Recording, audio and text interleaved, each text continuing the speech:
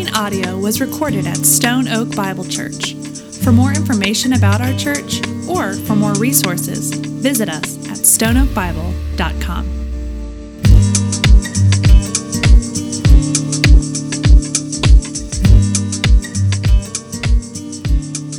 Good morning, church. What a beautiful song that is, one of my favorites. I hope you're doing well this morning. If you're new with us, I want to welcome you here. If you are not new with us, I want to welcome you back as we continue to look at the life, the story of Joseph in the later chapters of Genesis. So this morning, I want to invite you, if you have your Bibles with you, to turn with me. And let's find our place in Genesis 39. While you're getting there, let me get us caught up for just a moment. We are coming off of a kind of a painful text. Last week, we left off in pain. We saw this family that was fracturing. We saw this family that was with this jealousy and this bitterness that was just all over it, and we saw it beginning to fall apart. And we saw this on display as Joseph, who we're looking at, his older brothers decided to take him, to throw him into a pit, and they were debating whether or not they should kill him. As I said, this family was fracturing. And as the chapter ended, we see that his brothers decided not to straight up murder him. Instead, they decide to sell him for 20 lousy pieces of silver. I guess better than murder, but you see the fracture. You see the fracture here. So as we see at the end of this, Joseph is then pulled up from the pit and is hauled off in chains. A terrible moment. And his brothers who concocted this idea run back to their dad, telling him, Dad, Joseph, he must have been taken out by animals. And so they give him his jacket back covered in blood. And our chapter ends just with mourning and sorrow as Jacob mourns over the loss. But the last verse of this last chapter in 37 ends with verse 6. It says, Meanwhile,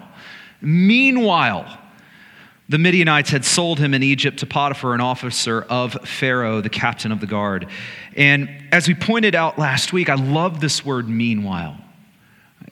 Love this word meanwhile, because it points us in the middle of crisis and pain and tears. It points us forward and says, there is hope in the midst of pain. Meanwhile. Well, this morning we get to pick up the meanwhile. We get to jump right back into that meanwhile. So, chapter 39, we pick, right back up. If you look at it, it says, Now Joseph has been brought down to Egypt, and Potiphar, an officer of Pharaoh, the captain of the guard, an Egyptian who had bought him from the Ishmaelites, had brought him down there.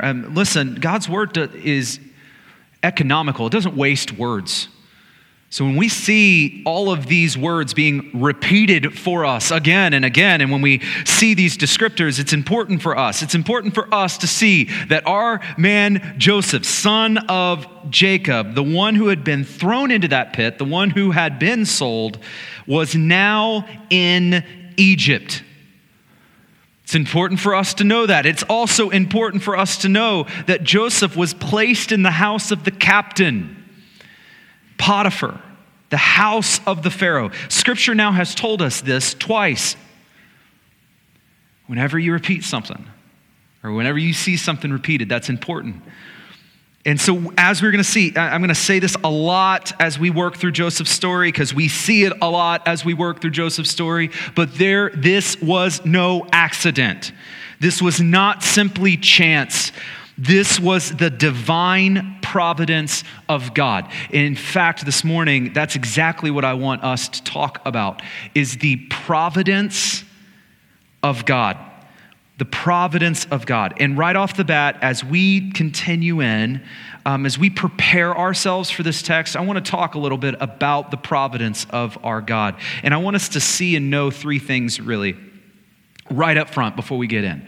First of all, providence is not luck. It's not luck. It's not just about us having good or bad luck.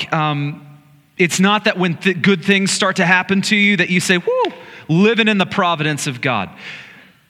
Providence is not luck. So what is providence? I want us to think about it like this. So we've talked a lot about the sovereignty of God. The sovereignty of God is the fact that he has all authority. That he has the authority, the right to exercise all of that authority over all of creation. He rules, he governs. There is nothing out of his reach. There is nothing out of his control. That is the sovereignty of God. That is his sovereignty. Now, providence is very similar, but it's a little different. Providence is not just about the authority of our God. It is about the way our God exercises that authority. It is about how our God sustains and directs. I think of God's providence as the outworking of his sovereignty.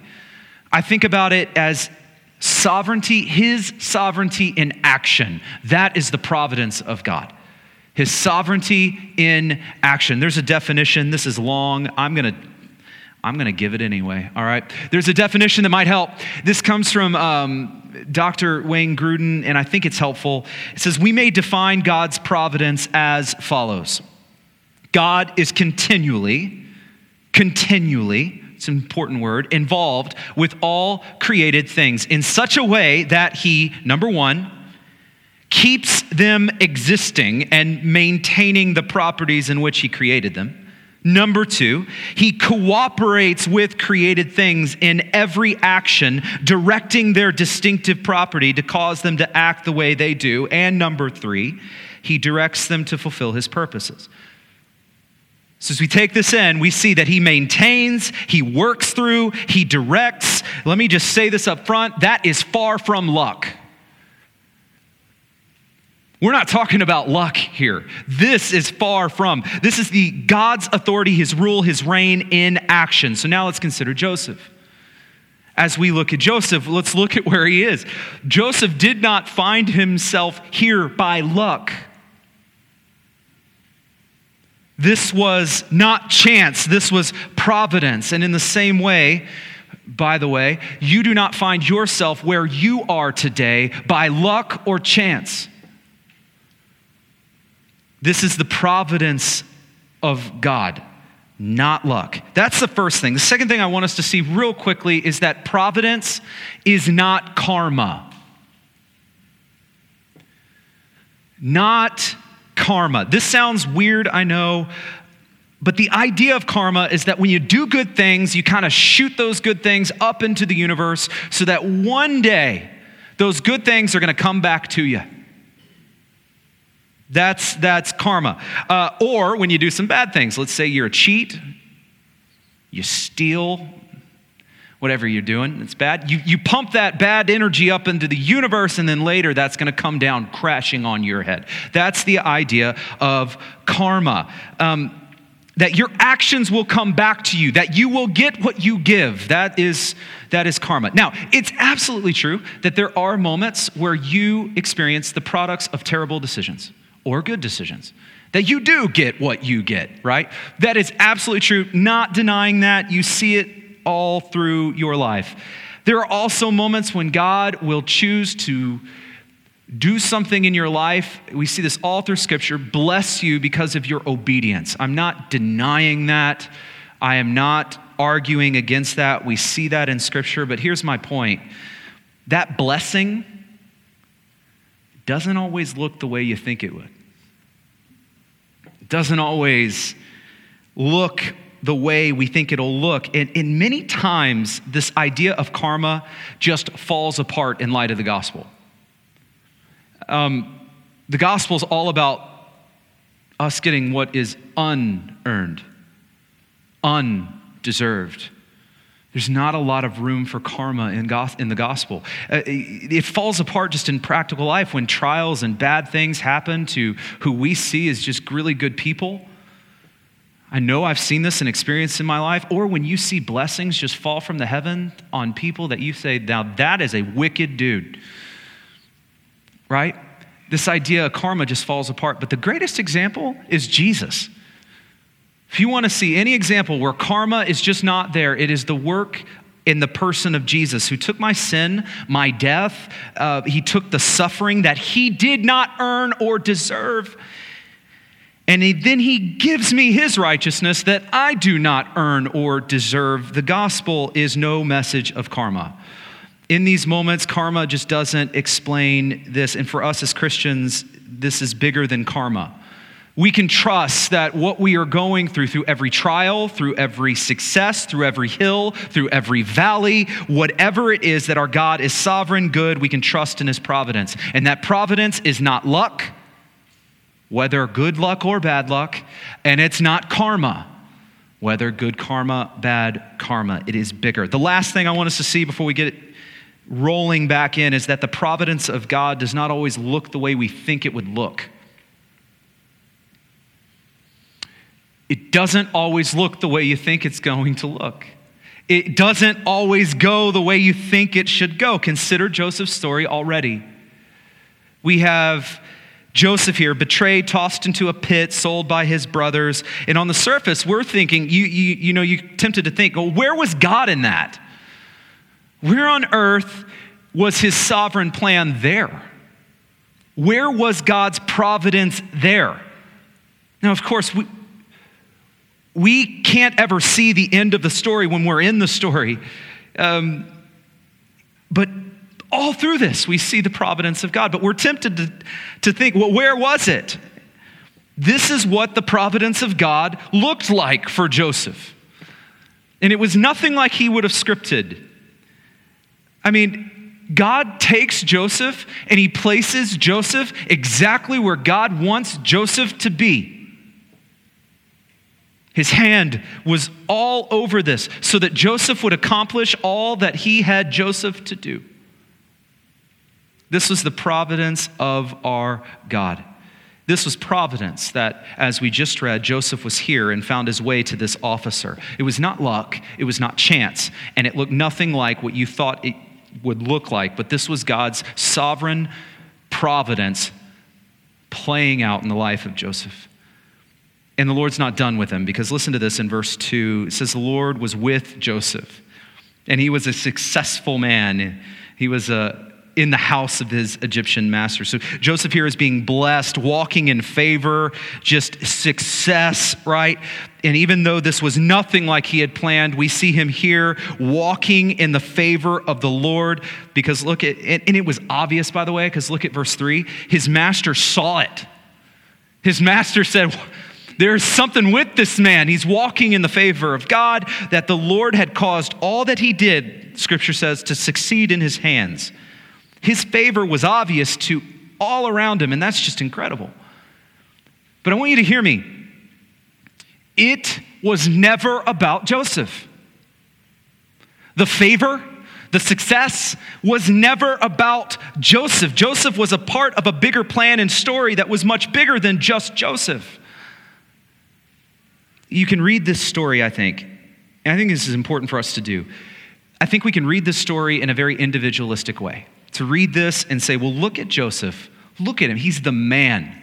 He gets there. He starts going, succeeding. He's walking in favor. People are seeing it and feeling it all around him. Look at Joseph. He is the man. Look at how God's favor rests on him. And we can read this and think and start to ask ourselves, well, how do we do that?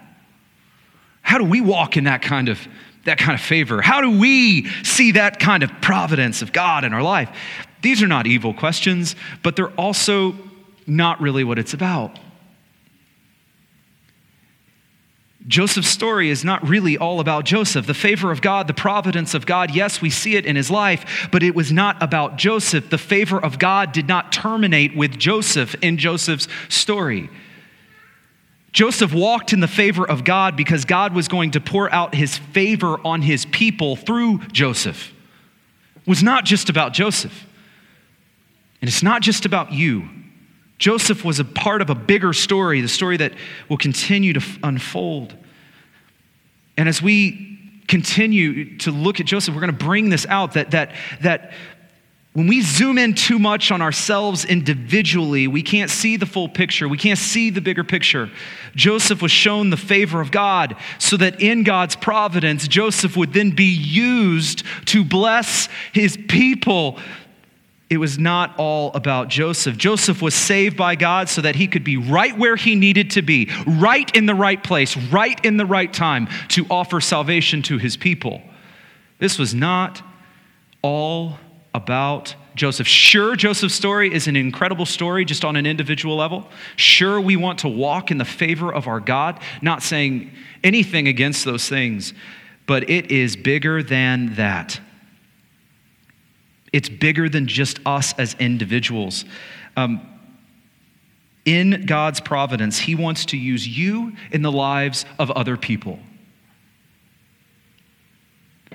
so that you can bring the gospel, so that you can bring the blessing of God with you. I want us to do a thought experiment for just a minute.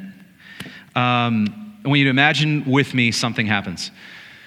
I want you to imagine with me that you get a promotion. Big one. One you've been waiting on, right? You get a promotion at work. What if that promotion that you got at work was not about you at all?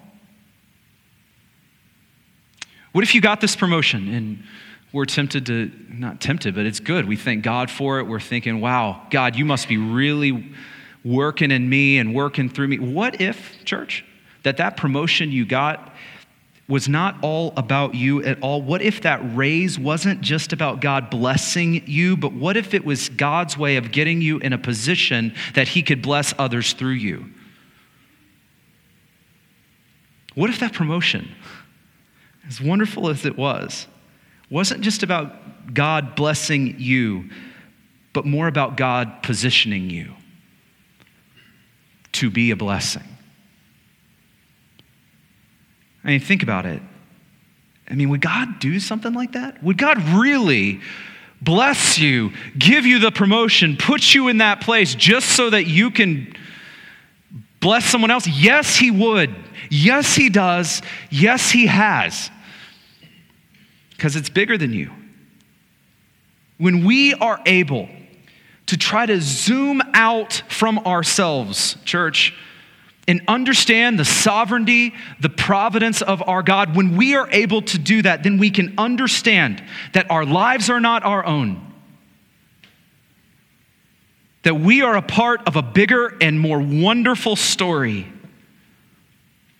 That we can begin to see that true joy when we are simply able to trust in the providence of our God, that we are blessed to blessed, that we are forgiven to forgive, that we are shown grace to be gracious, and we are given breath in our lungs to be a part of God's big and incredible story that does not revolve around you. That will change everything. And as part of God's story, now God shows Joseph favor. It says in verse 4, so Joseph found favor in his sight and attended him. And he made him, it's Joseph, overseer of his house, put everything in charge, put him in charge of everything that he had. Verse 5, from the time that he made him overseer in his house and over all that he had, the Lord blessed the Egyptian's house for Joseph's sake. The blessing of the Lord was on all that he had in house and in field. So he left all that he had in Joseph's charge, and because of him, he had no concern about anything but the food that he ate. Things are starting to look up. Joseph's being promoted. It was successful. He was getting the favor of those he worked for. Things were smooth until they weren't. Now Joseph was handsome in form and appearance. That got him into some trouble. Verse 7. And after a time, his master's wife cast her eyes on Joseph and said, "Lie with me." But he refused and said to his master's wife, "Behold, because of me, my master has no concern about anything in the house. He has put me put everything that he has in my charge. He is not greater in this house than I am, nor has he kept back anything from me except you, because you are his wife. How then can I do this great wickedness and sin against God?" And as she spoke to Joseph day after day, he would not listen to her or lie beside her or be with her. This is a moment of truth, a moment of testing for Joseph. It reminds me of God's words to Cain in Genesis 4 that says, "Sin is crouching at that door. Its desire is contrary to you, and it wants to kill you. You must rule over it." This was a moment of truth and testing for Joseph. And in this moment, Joseph says no. He would not betray his master, but even more than that, look at his words. He says, "How could I do this to my God? How could I do this great wickedness and sin against God?" But unfortunately, this Egyptian girl here was persistent. Verse 11, "But one day he went to the house to do his work, and none of the men of the house were there in the house." So it was the opportune time, and she tried to act. This is how sin operates, by the way. It lurks in the darkness, and it waits until the moment when we are vulnerable and alone, and when the time is right, it strikes. Well, here, the time is right. He was alone, they were alone, and she strikes. Verse 12, "She caught him by his garment, saying, 'Lie with me,' but he left his garment in her hand and fled." He got out of there. Get out. You get the sense he did not waste any time. He dropped everything, including his garment, and got out of there. But this kind of rejection doesn't sit real well with Potiphar's wife. Verse 13, "As soon as she saw that he had left his garment in her hand and fled out of the house, she called the men of her household and said to them, 'See, he has brought among us a Hebrew to laugh at us. He came to me to lie with me, and I cried out with a loud voice. And as soon as he heard it, that I lifted up my voice and cried out, he left his garments beside me and fled and got out of the house.'" See, a story was being created. Another lie was being hatched.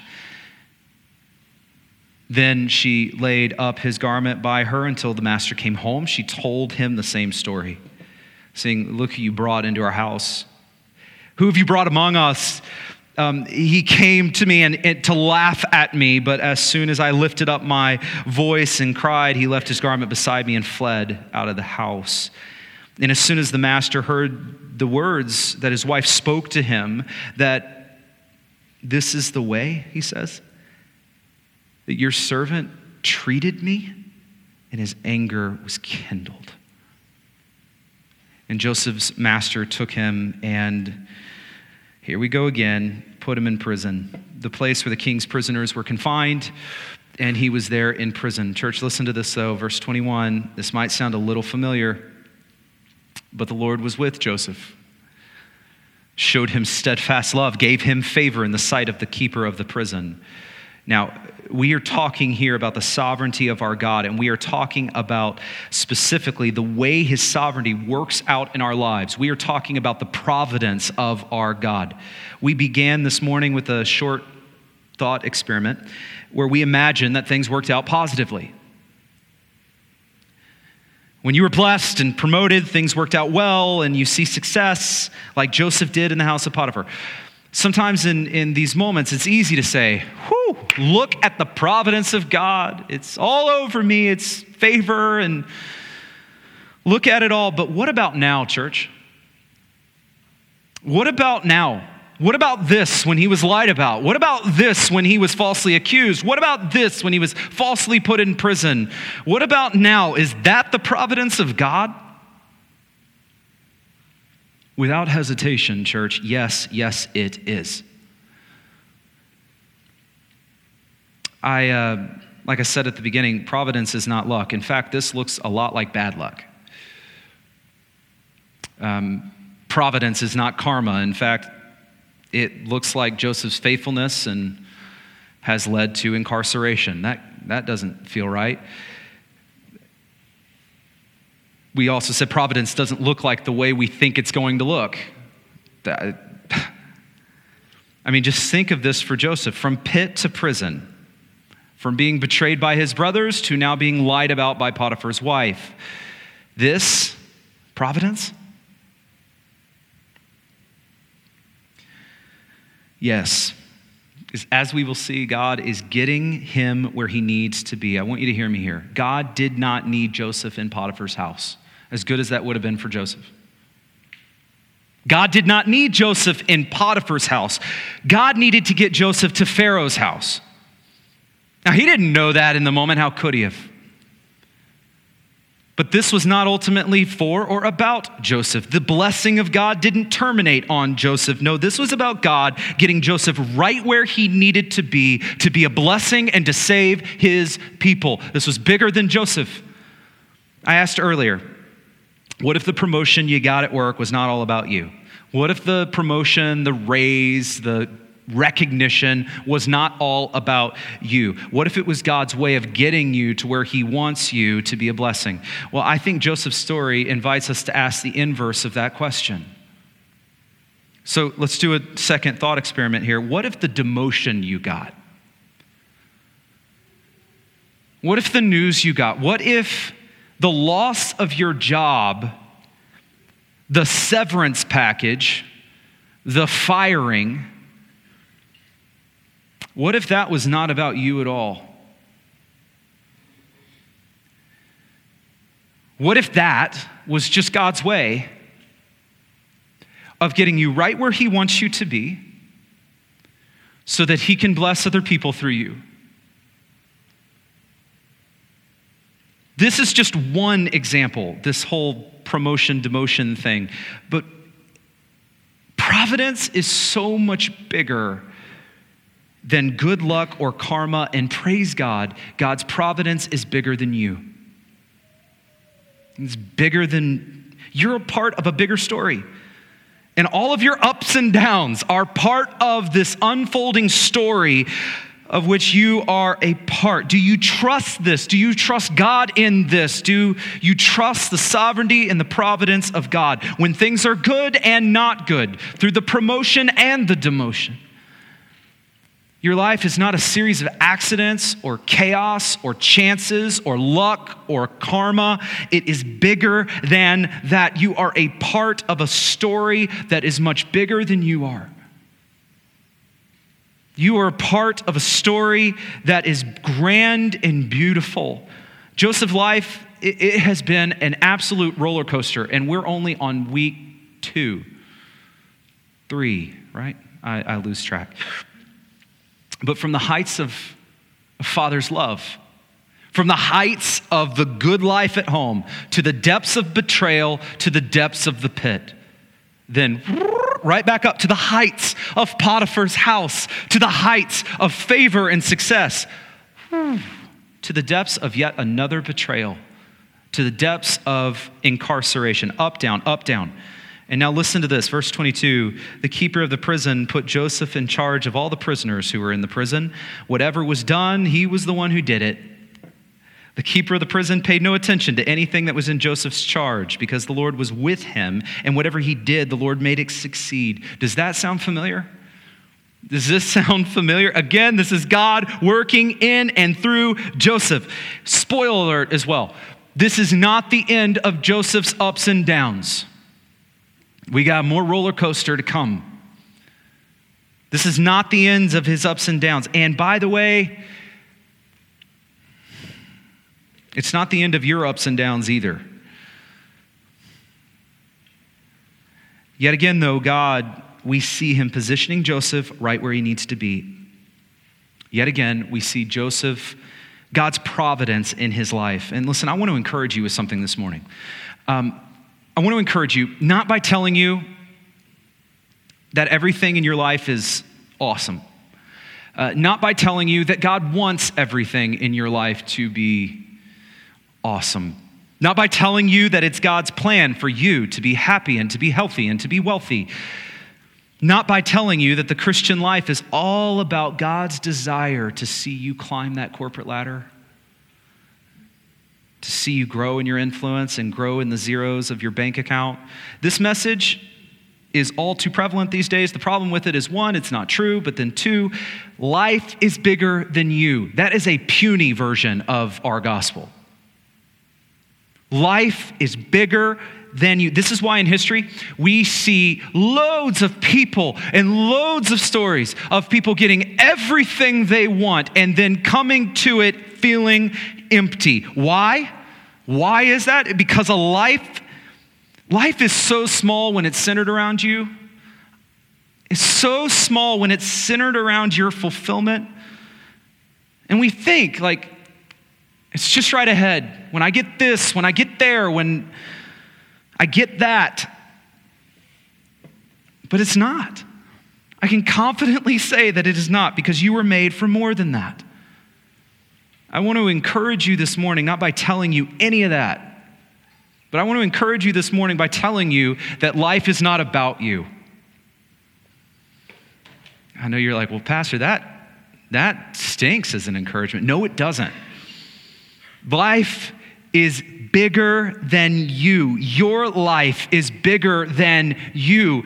Your fulfillment in life is possible, but it's just not found in you. Fulfillment in life is found only in trust and faith in the sovereignty and provision of our God. I want to encourage you by telling you that your God is sovereign and he is good, and that his providence is all over your life. That's what I want to encourage you with. And it does not look like luck. It does not look like karma. It is about the sovereign plan of God in action, so that through the most difficult trial and testing, when life is turned upside down, we as God's people, by the grace of our God, when we understand the providence and the sovereignty of our God, we are able to say in that moment that I see and I feel the presence and the providence of God. Through the trial, through the storm, through the good, through the difficult. This is how big and how good it is. This is how you can face the promotion with grace. This is how you can face the demotion with grace. This is how you can navigate the ups and the downs through faith. This is the gospel. This is what it means to follow Jesus. This is what it means to know him. To know that he is Lord is to trust in our Lord's providence. The good news, church, with this, and this is really good news, is that he is trustworthy and can be trusted. He is faithful and he is good. And so I want to end our time together just doing kind of an inventory with you. I'd like for you to just kind of take an inventory right now of your life. Think about where you are, the good, the bad, the ugly, the ups, downs, where you are right now. Not where you want to be, but right where you are. Look your reality as much as you can in the eye, right here, right now, in this moment.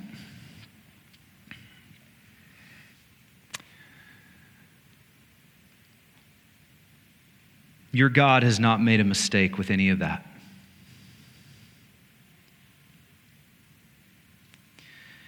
It is his sovereignty, meaning he has the authority to call the shots, and it is his providence, meaning he is calling the shots. That through it all, you are held, you are not alone. That through it all, life is bigger than you. I want you to know, as you just did that inventory, you have no idea the impact that your life is making on others. You have no idea how your life and your story are a part of the bigger story of God. You have no idea. You couldn't know. I mean, do you think Joseph had any idea what was coming? No. How could he have? He couldn't have planned this, but God was at work through it all.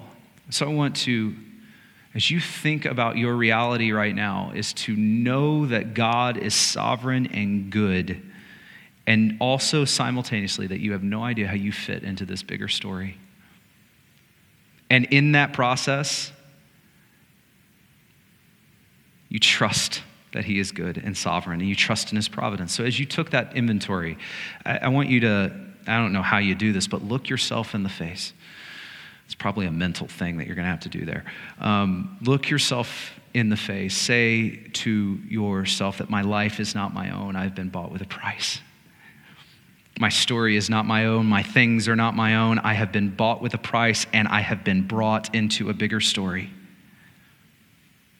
And although you can't see the whole story, your God does. And because of that, after taking an inventory of your life, no matter where you are, no matter who you are, no matter what is going on in your life, you can trust in the providence of God. Let Joseph's story be a reminder for you this morning that through highs and lows, through promotions and demotions, through ups, downs, hills, valleys, through it all, wherever you are, that you can trust in the providence of God.